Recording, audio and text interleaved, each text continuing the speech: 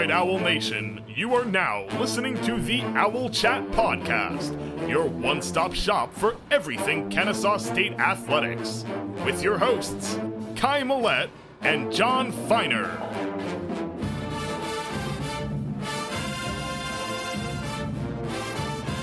We are back with the February 8th midweek update here on the Owl Chat Podcast. I am joined in studio by my co-host and partner, John Feiner, social media guy, Tim, and producer, Nick. Got a full show for you guys today, per usual. John, how are we doing today? Man, I'm doing great. And guess what's around the corner? It is Valentine's Day next week. So we have some special poetry next week that our producer, Nick Massaroni, is going to read off. So that'll be a nice little treat there. But because I couldn't wait, I'm going to share some of my poetry. So I hope you guys enjoy this one. All right. It's a little football themed. When protecting the QB, it's do or die. I like Trey Butts. I cannot lie. Happy Valentine's Day, guys. Well done, John. Anyways, moving on. We're going to start with the flyover and get through some of these sports. So we'll start with lacrosse, our latest sport added to the mix. Lacrosse hosted an exhibition against South Florida, aka Amir Abdur-Rahim University, on February 3rd, and they fell 19-9. Like I said, it was an exhibition, so it doesn't count as a regular season game. But they will open their regular season on Monday, February 12th, on an odd road game against our NAIA neighbor Reinhardt, followed by Presbyterian on the road on Thursday, February 15th. And then track. Both teams competed at invitationals at Virginia Tech and South Carolina. There would be no winners in Blacksburg, where KSU only sent 6 participants, but South Carolina was a very different story. KSU sent 65 competitors and brought back 5 event wins. Callie Terza won the women's weight throw and broke the school record at 19.63 meters. Molly Spates took home the women's high jump. Justin Campbell won the men's triple jump. Brian Limo won the men's 3K, and Caleb Hartley took home the men's shot put. Next up for track is the Music City Challenge at Vanderbilt in Nashville on February 9th. Cross country, only a little tidbit of news. Both teams finished with GPAs over 3.0 and qualified for all academic honors. So the real news for their careers. Then moving on to golf. Men's golf was out of action, but their Puerto Rico trip is quickly approaching. And then women's golf will open their spring season this upcoming week at the Columbia Classic in Melbourne, Florida. As for tennis, men's tennis had a rough start to the week, getting swept 7-0 by Alabama in Tuscaloosa, followed by a postponed match against Alabama State the next day. On Wednesday, the day of this recording, they would fall to Georgia Southern 4-3, literally like 15 minutes ago. And it came down to a final set in which Anthony Weingarten lost. Women's tennis fell to 0-2 at the hands of Georgia Southern in Statesboro by a score of 2-5. But they will look to get back on course at Alabama State on February 9th. So we've got a new sport also entering the mix in softball, and I know producer Nick did his extensive research and has a preview for you guys. Got a little bit of a softball preview, something to just butter up the appetite. Softball's kicking off in just 2 days, so take a look at the season, what you guys should expect. They're going to start with 5 various tournaments, all at different sites. There's 4 non-conference single games. That's basically what's going to lead you into the conference schedule. First game of the season is going to be on the road at Texas State.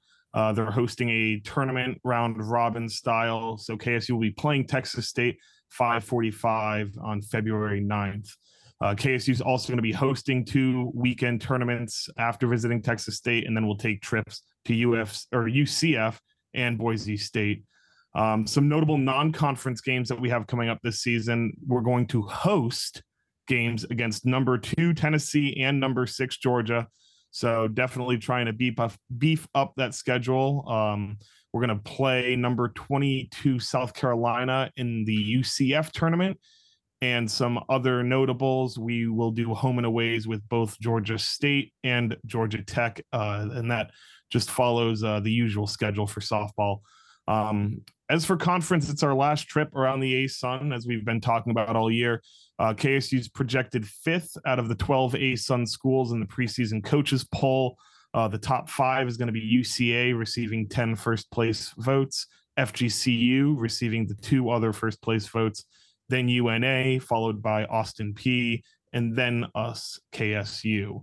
I think it's a fair ranking for KSU since 2021. That was the ASUN runner-up year where we lost to Liberty and went to the tourney and upset Auburn and almost made it to the next round. We've kind of sputtered a little bit. We've fallen off. Definitely hoping that this competitive non-conference schedule can help prepare us for a successful conclusion to our time in the ASUN, and hopefully we can go out on top. Taking a look at some of the team aspects from this year, Stella Henry, who was the true freshman standout from last season, who received preseason ASUN all-conference honors this year. It will be her third award in conference. I'm expecting a fun year out of her. So she had 2 awards last year. She made the freshman all-conference team, and then she made second team all-conference as well. She finished second on the 2023 team with a batting average of .310, scoring 22 runs, 45 hits, and an on-base percentage of .367. And the only person she tailed in those categories was Taylor Cates, who, in my opinion, will be a future KSU Hall of Famer. That discussion's for another time. But you should definitely expect some strong conference numbers out of her. Last year, she led KSU in a lot of categories during conference play, one of those being stolen bases, 16 swipes and 18 attempts. So hopefully those numbers can start trending upwards as well, because I don't know where on this team we're going to generate a lot of power from yet. Of course, my opinions are ready to be changed. Some things that you should be looking for, Melanie Bennett, this is her final season with the Owls. She was a big reason for the team's success in 2021. She had an unbelievable year on the bump, or not really a bump in softball, I guess, in the circle. I'm looking forward to seeing her pitch in her final season at KSU. Hopefully it bodes well. Kenley Hillary received ASUN all-freshman honors last year as a pitcher as well. She will be the number 2 behind Melanie, and I'm expecting more big things out of her. Stella Henry, who we already just talked about. And then 2 positions that you should be looking out for are who's going to start at catcher. We had 3 departures. We have no returning catchers on this team at all. Cheyenne Sales, Bella Galloway, Stacy Deputy have all left the team in some form or fashion. And then third base, Taylor Cates has manned that position for the last 4.5-5 years. So that one's going to be up for grabs too. So I'll be interested to see who is starting there in 2 days, one day once we drop the recording. But that's everything I got for softball. I think it's time for John to go over some volleyball stuff.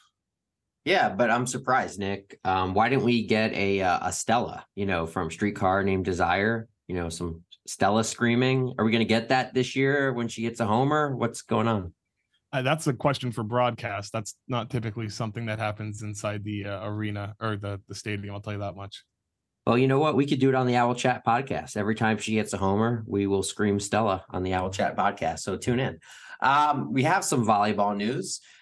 They announced their 2024 class, including one surprise name that actually might have some, interest, carry some weight around here. Recapping the class, we have Ashlyn Anderson, a 6'3" right side hitter from Jacksonville, Florida. Ava Garner, middle blocker from North Cobb Christian. Kiernan Stamey, an outside hitter from the Knoxville, Tennessee area. Kaylee Walls from Louisville, Kentucky. Evelyn Holtz, a defensive specialist from Indiana. And finally, Carolyn Chastain, a transfer from Mississippi College. She is the sister of Lauren Chastain, who played for KSU from 2017 to 2021.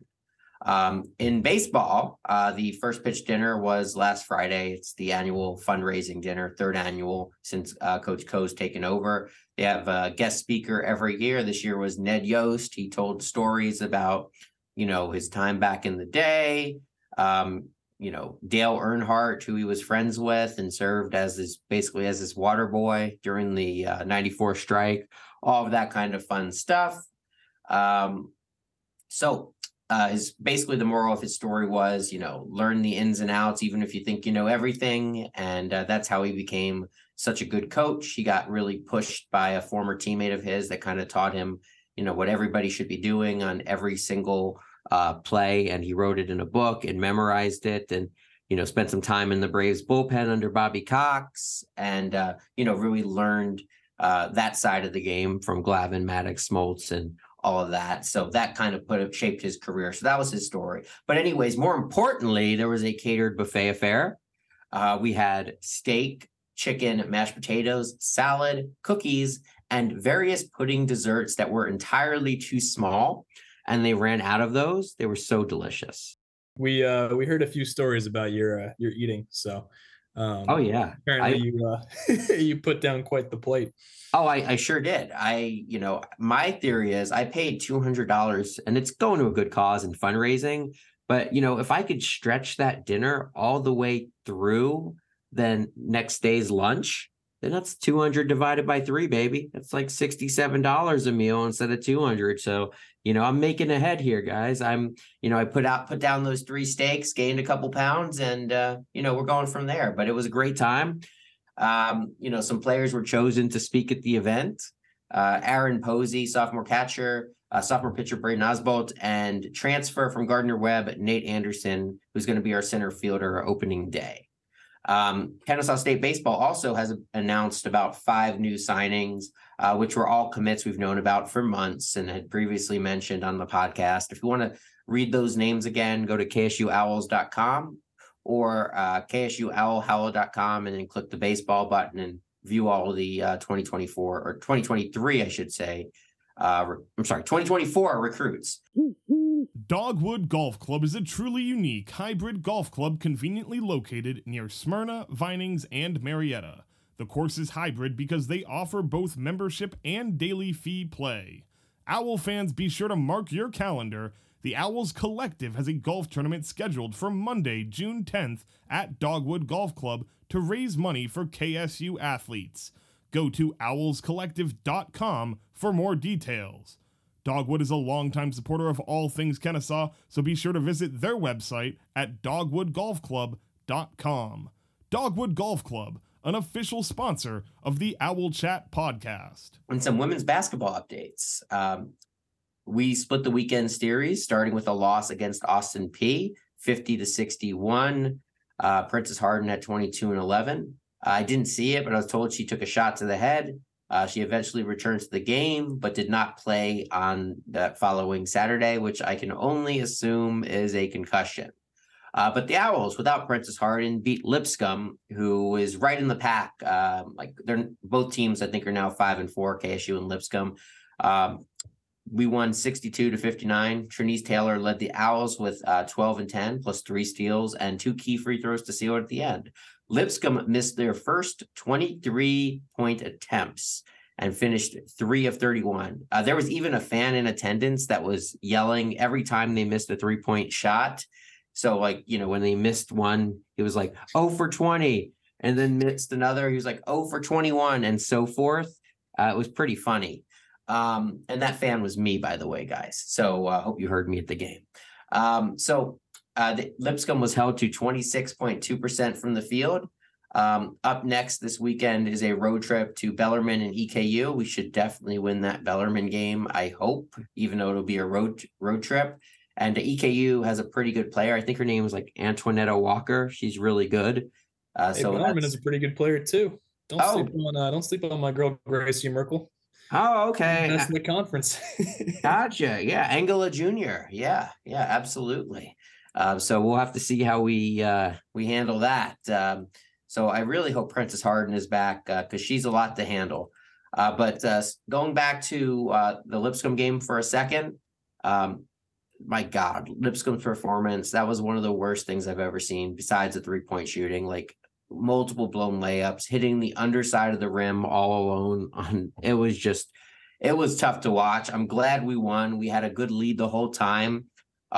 They made a furious push at the end, but they couldn't get off a shot really with time expiring. But Kai, what are we looking at this weekend with, was it Austin P and who else? Lipscomb. Got Austin P and Lipscomb again. Yeah.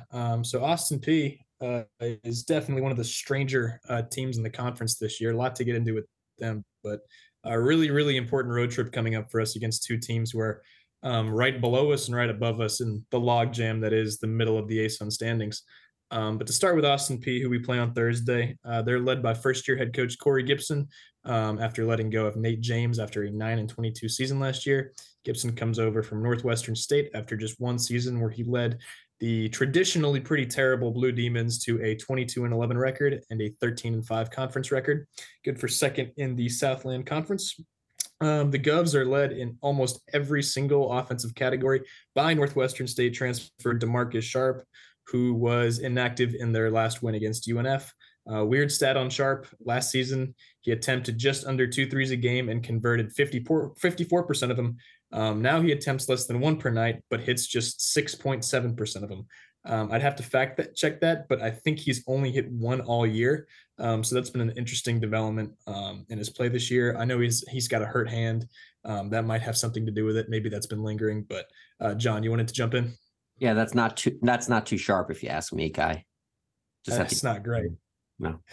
And I remember being blown away by his percentage last year. But there's been no word on his injury status. Austin P's been kind of weird about it. Gibson was asked about it a few days ago, and he basically just said, "I'm not a doctor. I have no idea. Stop bothering me." So that should have a pretty big impact on the game. But, like I said, they got their best win of the year against UNF when he didn't play. And the game prior, they only put up 43 points against Jacksonville. So who knows? Maybe their rotation just flows better without him. But guard Jamonte Black will be expected to pick up the slack again if Sharp doesn't play. He averages 12 points and 3 rebounds a night. And had 21 against UNF while playing all 50 minutes. And then one of the cool stories in college basketball is Austin P's Hansel Emmanuel, who, while only having one arm, has appeared in 24 games this year while averaging 16 minutes in appearance and leads the team in blocks. So he's one of their few rotational guys off the bench, and he's actually had a pretty solid year. In last week's win over UNF, APU went only 7 deep, and Daniel Luz only played 2 minutes off the bench. So really, they only went 6 deep with sort of like an Armani Harris type of effect. 3 of their guys played all 50 minutes in the game, and 4 played at least 47. Austin P currently sits tied with KSU at 4-5 in the conference. And to be honest with you, the more I look at it, the less I know what to expect. This is the most important game of the season at this point, and I feel like you could say that about every game, but this is a really important tiebreaker for us when it comes to even making the ASUN tournament this year. Yes, we might have to start having those conversations if we drop this one. So I'm going to go ahead and predict a win just because I think we're going to have more of a sense of urgency. And I think this is more of a win now year for KSU than it is Austin P. But John, what are your thoughts? We have to have a sense of urgency. If we drop Austin P, we're probably dropping to Lipscomb. And, if we lose both this weekend, we're done. So I'd say this is pretty much last weekend. Both games were must wins. This weekend, I can't say more. It's still must win, and we've lost. All of our wiggle room is gone. We have to win at least one of these 2 games, period.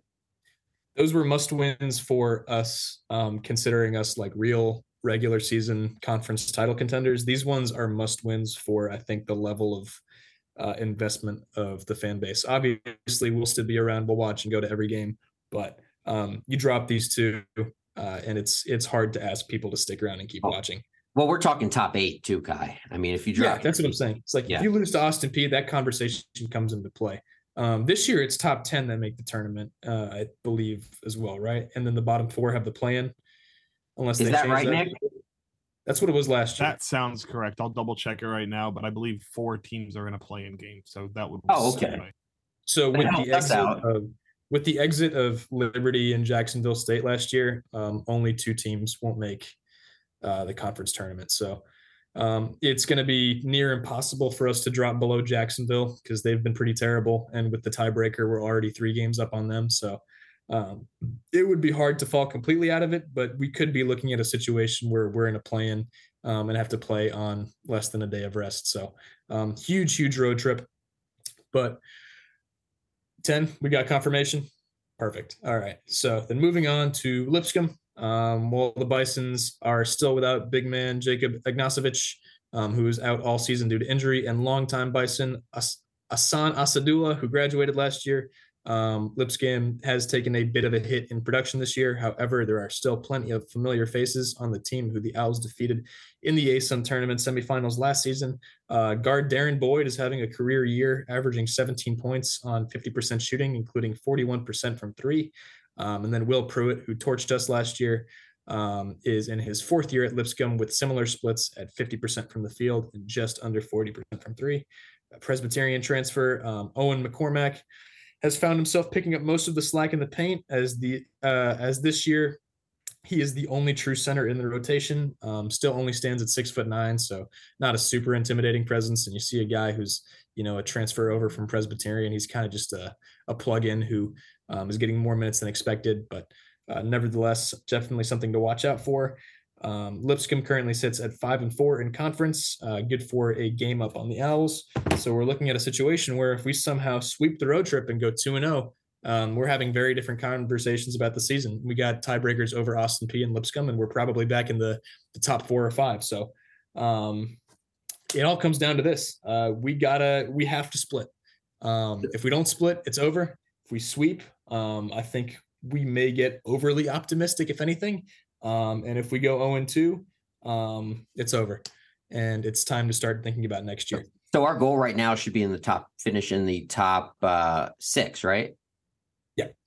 I would say it depends how this road trip goes. I think if we split, then it becomes finish in the top 6. I think if we somehow sweep, it becomes finish in the top 4, and then we could host a game. But we're in no position to be talking about finishing in the top 4 right now. So well said. Yeah. Well said. I have some breaking news here on the Owl Chat podcast. Richard Lovelady, who signed a minor league deal with the Chicago Cubs last week, him and his wife just had a baby, John Tyler Lovelady, born on February 3rd. He just posted it about 15 minutes ago on Instagram, 7 pounds, 5 ounces. John Tyler Lovelady. So congratulations. We hit you with some breaking news. So good for Richard. And hopefully he can make the Cubs roster and hit it big this year. Absolutely. Good for Future him. KSU arm. Yes. Start him young, baby. Start him young. Get him in the I just hope he's a lefty. Let's see which hand he picks his nose with, and we'll see if we can make any guesses on that. So let's breed him to be a future Owl. We have some more football news, just some returning player production update. This past week, ESPN posted some data of all 134 FBS teams and how much production each returns from the past year. KSU finished number 7 of 134 overall, which means they returned the 7th most talent. Number 13 offensively and number 22 defensively specifically. I don't put any stock into the offensive numbers because I doubt there's any consideration given to the offensive line at all. Defensively, I'd probably pay more attention to. So that's definitely a good thing that we finished number 22 there. But I still wouldn't take either of these too seriously because, we didn't really have much offensive production to begin with. Yeah, and just because you have a lot of returning production doesn't mean it's good returning production. I remember back when Kansas was really, really bad before they're the decent Kansas we know today. They finished number 1 one of those years, and like the previous year they went 1-11. So it's not necessarily a best thing, but at least there's experience. Hopefully there's leadership. Definitely does not factor in the O-line at all because it's going to be a basically completely fresh O-line. And we all know this, so we don't know what to expect, but I don't know. I'm kind of surprised that we finished that high, but we also just didn't have a ton of offensive production in general. So we didn't bring in a lot of new players that are going to take over those roles, and we didn't have a lot of people leave that were super key in those production statistics, I guess. Yeah. That's the only way that the one that left was Murphy. Yeah. And you think he would have put a bigger dent in that, but we did a lot of our damage on the ground last year, so I would figure that'd be a lot of the running backs, which all did stay. Do they just go over our roster and see who's removed or something? Because is Murphy still even listed? I don't remember because he graduated. He might still be on there. If that's what they did, that would be really pathetic research. That's a travesty. Yeah, that would be kind of hilarious.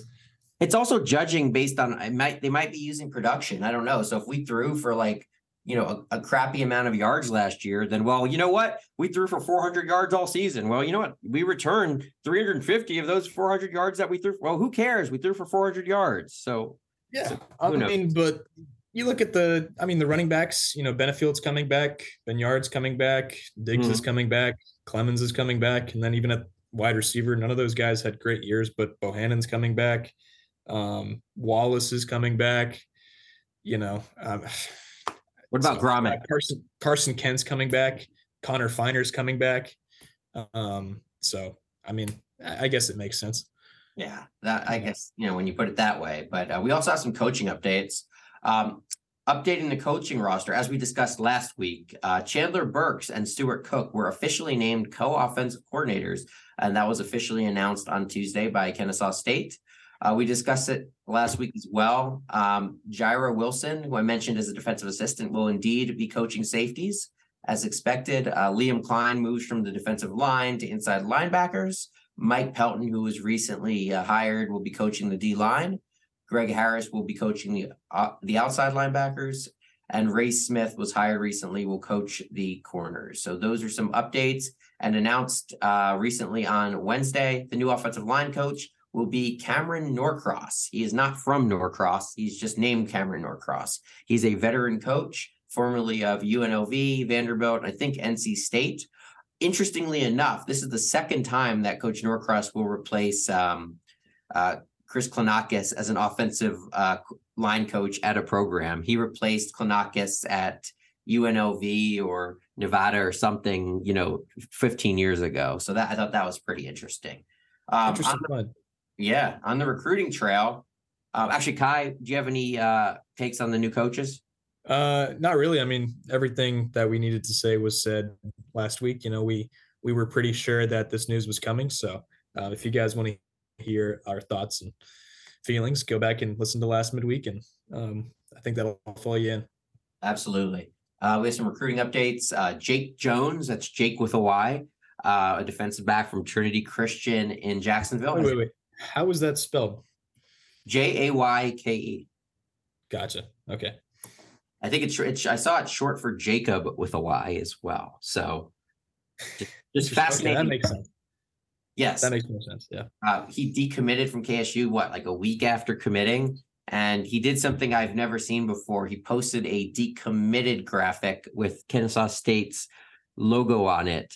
Hey, I'm proud to decommit from Kennesaw State University. I thought it was pretty funny. I posted that on Twitter. I think people got some amusement out of that one, Kai. Let's just hope that he's got like a graphics guy that he's buddies with who he's just trying to give extra work. We'll give him the benefit of the doubt there. Absolutely. I wonder if I didn't see if he signed with anybody today, but I saw he did. Jacksonville State.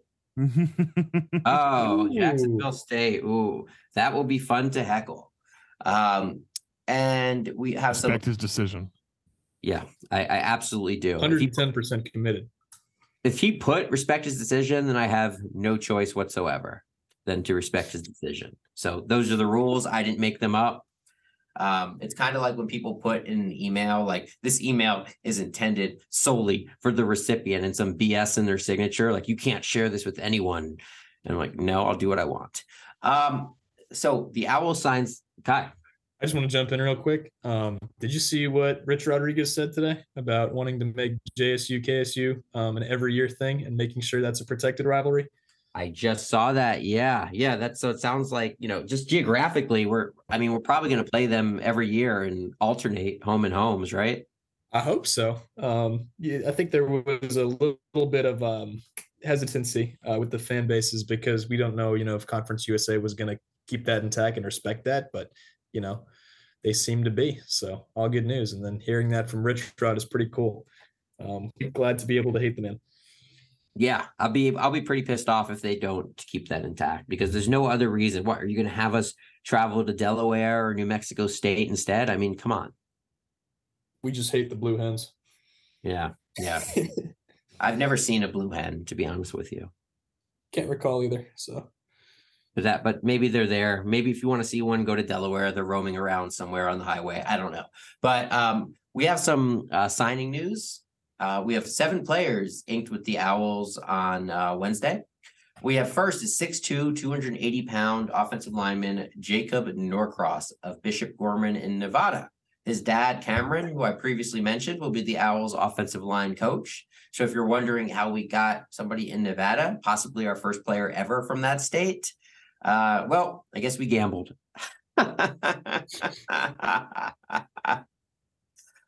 Coach Chandler Burks tweeted, high football intelligence and comes from a winning pedigree. Well, you got to talk good about your coworkers, right? Also on the O-line is Benton Dunn of Charles Henderson High School in Troy, Alabama. Also a bit undersized at 6'2", 285, but would be cool for him to be good for us since he's right in Troy's neighborhood, their neck of the woods. Coach Chandler Burks tweeted, versatile athlete playing offensive line. Check his hooping highlights. Finally, on the offensive line is Jarvis Adams, a 6'1", 270 offensive lineman from Rome High School, who recently decommitted from Conference USA rival Western Kentucky. Adams also listed offers from Middle Tennessee State, Georgia Southern, Southern Illinois, and more. Coach Brian Bohannon said in a little interview on KSUOwls.com with Nolan Ryan Alexander that I saw on Twitter about how, we needed some guys who could snap the ball. And I think that was kind of, the goal with these guys, bringing them in. They're a little bit undersized, I think, 270, 280, 285. But, hopefully they can put on some weight before the year and make an immediate impact. Kai, you got anything on these guys? I appreciate the bluntness from Coach because we probably lost a game or two because we couldn't snap the football. So, it's nothing flashy, but if that gets ironed out, that's a real difference. So don't overlook that one. Yeah. And we have some other signees. Terrence Curtis, a 6'0", 170 DB from Parkview High School, signed with the Owls, had some big time offers early in 2022, like Ole Miss, but more recently has been offered by the likes of Georgia Southern, UAB, Akron, and more. Other signees that we already touched on in past episodes are QB Lucas Shearhorn of Klein Oak High School. I heard, Coach Bohannon talk about him today as a guy that kind of reached out to Chandler, via email or whatnot. Chandler followed up and, he fit everything that the program was looking for in a quarterback, toughness, ran the same type of stuff that they're going to be running, that sort of thing. So he's definitely a name to watch, and who knows, with the competition possibly wide open, maybe he'll be a dark horse to compete. Tight end Isaiah Williams of Pickens High School signed, and outside linebacker Jaden Kimball of White Knolls High School in Lexington, South Carolina. We mentioned them previously. And Chandler Burks tweeted on tight end Isaiah Williams, plays with passion and edge that fits our mold. And Coach Burks tweeted on QB Lucas Shearhorn, dynamic with the ball in his hands, with elite competitiveness, high football IQ. Kai, any thoughts on these commits? Fun fact, Shearhorn had an offer from Virginia Lynchburg. So I'm glad he is going to end up somewhere a little bit better. Yes. But yeah, I mean, it's good to have depth. Just looking at his offers and just his high school measurables, it's hard to imagine that he's going to be, somebody that they're, pushing forward as the starter in a couple of years. But, it seems like the coaches like what they saw. So we're glad to have him. It could happen. I mean, if anything, it could be one of those diamond in the rough type guys. I remember Chandler Burks didn't have too many, if any, even FCS offers when he was coming out, and he's the best quarterback we've ever had. So, you never know. So he's definitely one that I'm going to be interested in watching, especially since we haven't brought in a transfer. So it's going to be, a fun competition at the very least. Yeah. But, for Burks, he had a bit of an advantage, coming into a triple option scheme where he could kind of just, improve his speed and his size and, do what he could. For Shearhorn, it's going to be a little tougher, but I wish the best for him. If he comes in and he's Peyton Manning, then fantastic. I don't think they're expecting him to be Peyton Manning. I think they'll be just fine if he's Chandler Burks all over again. A little faster, though. But also committed were a handful of preferred walk-ons. Danye Broughton, a 6'3", 285 defensive lineman from Brunswick High School in Brunswick, Georgia. Corey Gardhigh, a 6'5", 215 wide receiver / tight end from Rome High School. Jonathan, I don't know how to say it. It's basically the cheese Gouda with the P on top. So I'll say Joshua Paguda, a 6'5", 211 linebacker from South Paulding, which is where Chandler Burks went. Jasic Smith, a 6'0", 170 athlete from Stevens County High School in Toccoa, Georgia. Dallas Marshall, a 6'1", 185 DB from Spalding High School in Griffin. And that's one that interests me. Looks like he had some real offers. So, who knows, what the story is there. And Ben Blanton, a long snapper from South Forsyth High School in Cumming, Georgia. So we got our second long snapper right there in Ben Blanton. Producer Nick has chimed in here. It might be Piuta. So, I'm still up in the air on that. My saying has always been, and we did this last year with some of the players that we couldn't pronounce, just make, with Jericho or whatnot, Jericho Washington, make a play on the field. The announcers will say your name, and then we'll learn it that way. So make a play and we'll figure it out. But yeah, that's all that I have, Kai. We have Topic Tuesday. Anything to add before we get into that? Not at all. Let's get into this one. All right, cool. So every Topic Tuesday, we pose 2 questions to the Kennesaw State fan base on Twitter. One of them is usually more sports related, and one of them is more tied to Kennesaw. But this week we kind of just did, 2 topics since it's kind of a heavy week in sports. So we'll do one at a time. The first question, part 1, start 2, sit 1. So pick 2 starters and you can sit 1. Jamel King, Quincy Adamakoya, and Jusan Holt. These are all 3 of our wings on the basketball team. Before we kind of break it down, we'll read what all the listeners had to say and we'll see if we agree in what we would do. Kyle E. says, start Jamel and Holt. Quincy has been up and down, but I believe he can provide an offensive jolt off the bench. Anonymous says, start Jamel and Jusan, sit Q. Hootie Who Briscoe says, start King and Holt. The only 2 that play solid defense need to be out there. Anonymous says, start King for sure. Then start Quincy and bench Holt. King has been the most consistent of the 3 in most facets. Holt just seems like he's trying to do a little too much right now, which is leading to mistakes with rotating on defense and bad shot selection. So I say let Quincy have that second spot, but honestly, I wouldn't question the coaches at all for any combination of the 3. And finally, T-Mac says, start Holt and King. They are more talented and are both capable defenders. All right, Kai, go for it. I think there's a lot of ways you could go with this. And I think there are a couple different ones that are, I don't have a problem with. I think starting Holt and King is fine. I think the listeners are right for the most part that those are your 2 best defenders, and that's the biggest issue on this team out of those 3.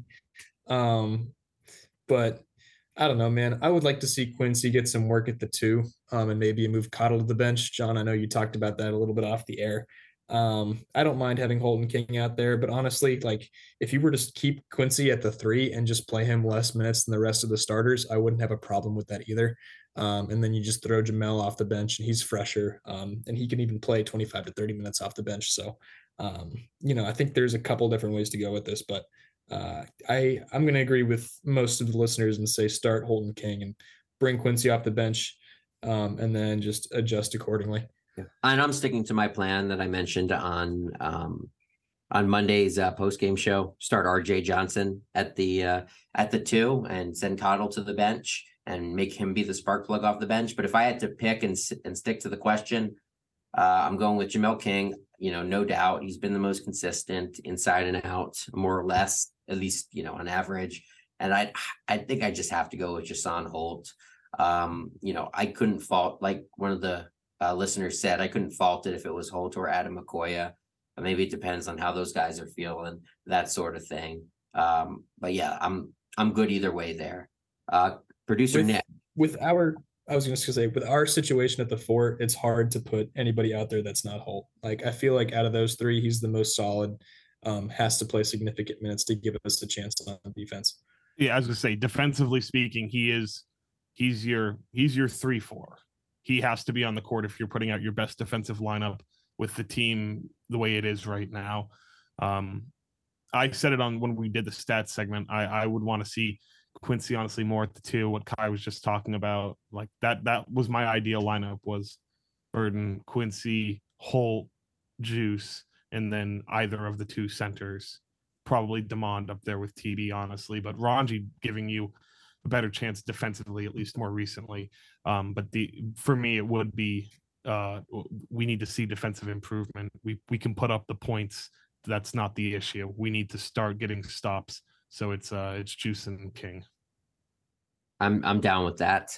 Like you said, I could see Ranji or Damon starting, but I'm kind of one of those guys. We lost 4 in a row. I'm all for shaking it up. Whether it's, a nice swift kick in the ass to motivate, as I mentioned on the post-game show with, bench Cottle, bench Demond, just even if it's just for one game, even if it's just for, the first couple minutes, whatever it is, change some stuff up just to change stuff. If you're winning, you obviously don't do that. But if you're losing, it can also change, with RJ playing 15 minutes a night or 20 minutes a night instead of 10, you don't have to start with immediately benching Cottle, but hopefully that there's some adjustment made there, because the volume Cottle is, scoring at is just not where it needs to be. And that could be a fit issue. It could be he's just shooting too much issue, because we love Cottle as a player and we know what he's capable of. Like, we're not coming down on him. He's just being used incorrectly. So all for shaking it up too. It's no fault of his own that the man in front of him is Terrell Burden, and they play the same position. Right. Terrell's going to see his minutes until he graduates. They're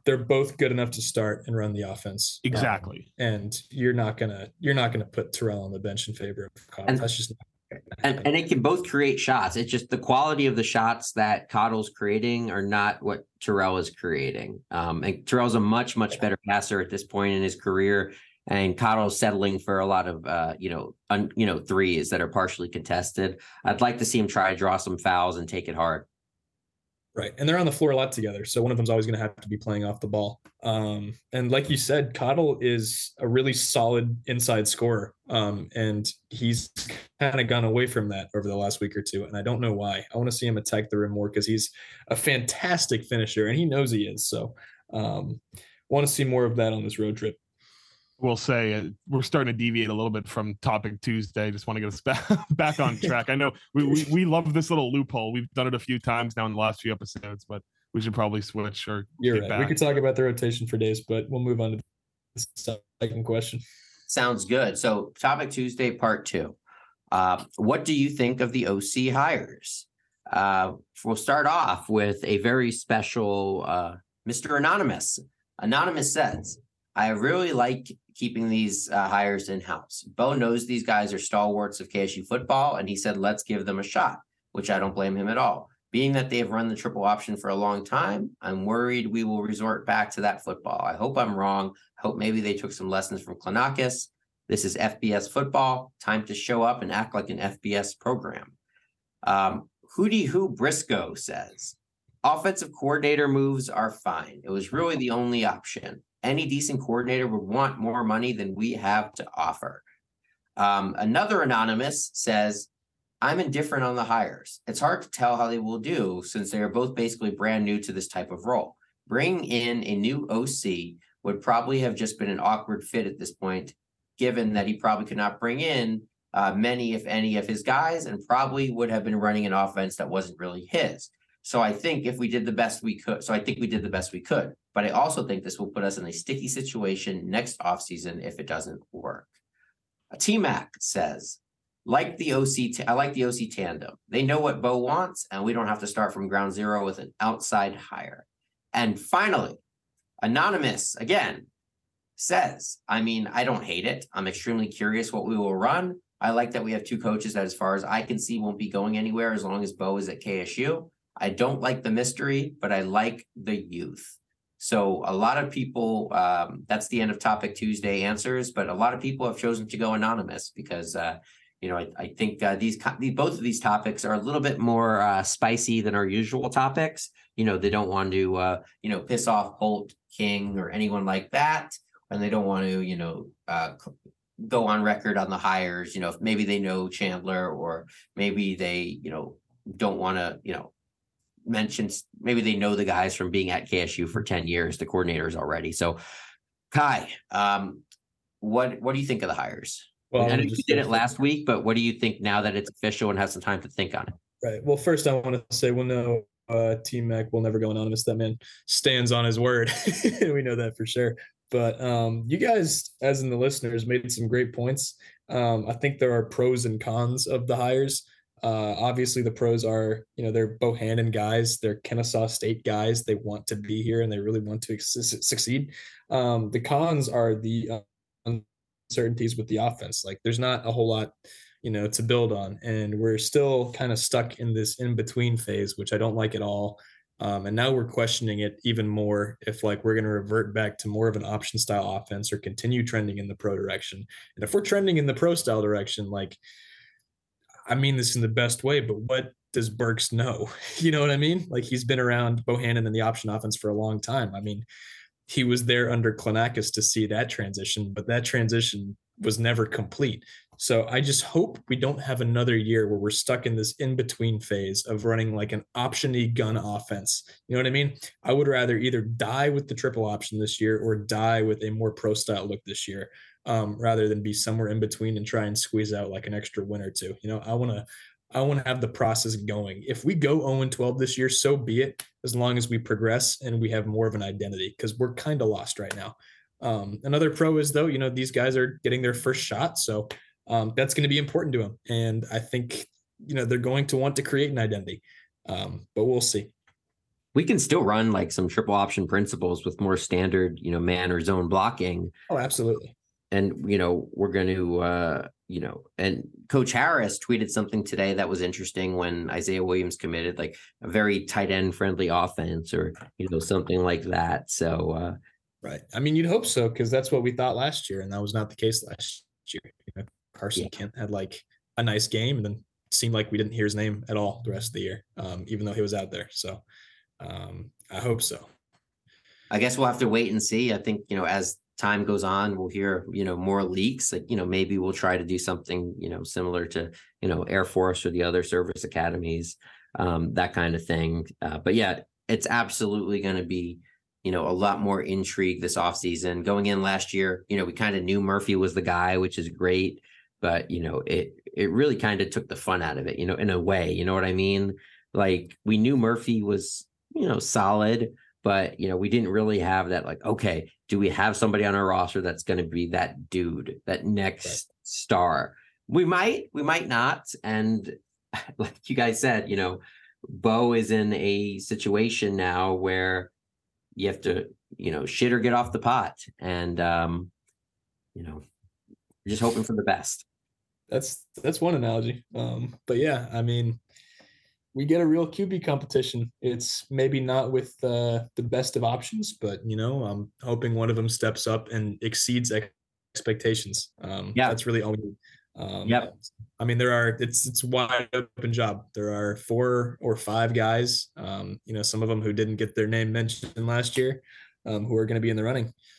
Could be Bryson, could be McCarty, could be Shearhorn, who knows? Yeah, it could be Nelson. I don't think it's going to be Braden Bohannon, but we'll have to see how that goes. But yeah, that's all I have. You guys have anything else? That's all I got. All right. Well, we will see you back on Monday with the post-game show for men's basketball. And we also are recording next week a special, I think we teased this a while back, a special signing day edition where Coach Nick Parada, who joined us during football season, will go over all the signees. He's studying their tape online and will kind of tell us what he thinks. So we'll do a special signing day show. I think that'll be a long one. So it's for the diehards. So might be one of those, hour and a half, 2-hour type deals. So stick around. Absolutely. Stay tuned, you guys. A lot of stuff coming up. Also, I'll be in Clarksville for the Austin Peay game, and I'm sure I'll be lonely. So if any of you sickos make that trip out there with me, come say hi. But ladies, Kai is lonely. Hit him up. That's all we got for this week. Everybody have a great one. Thank you for listening to the Owl Chat podcast. As a reminder, you can follow our hosts on Twitter X at Kai Millette and at KSU Owl Howl. Make sure you're following our show account at Owl Chat Podcast and have notifications turned on so you're up to date on all new OCP episodes. Be sure to check out Kai's publication at BigOwlBlog.com and John's KSU message boards at KSUOwlHowl.com/forum. Until we return, stay happy, stay healthy, and as always, go Owls!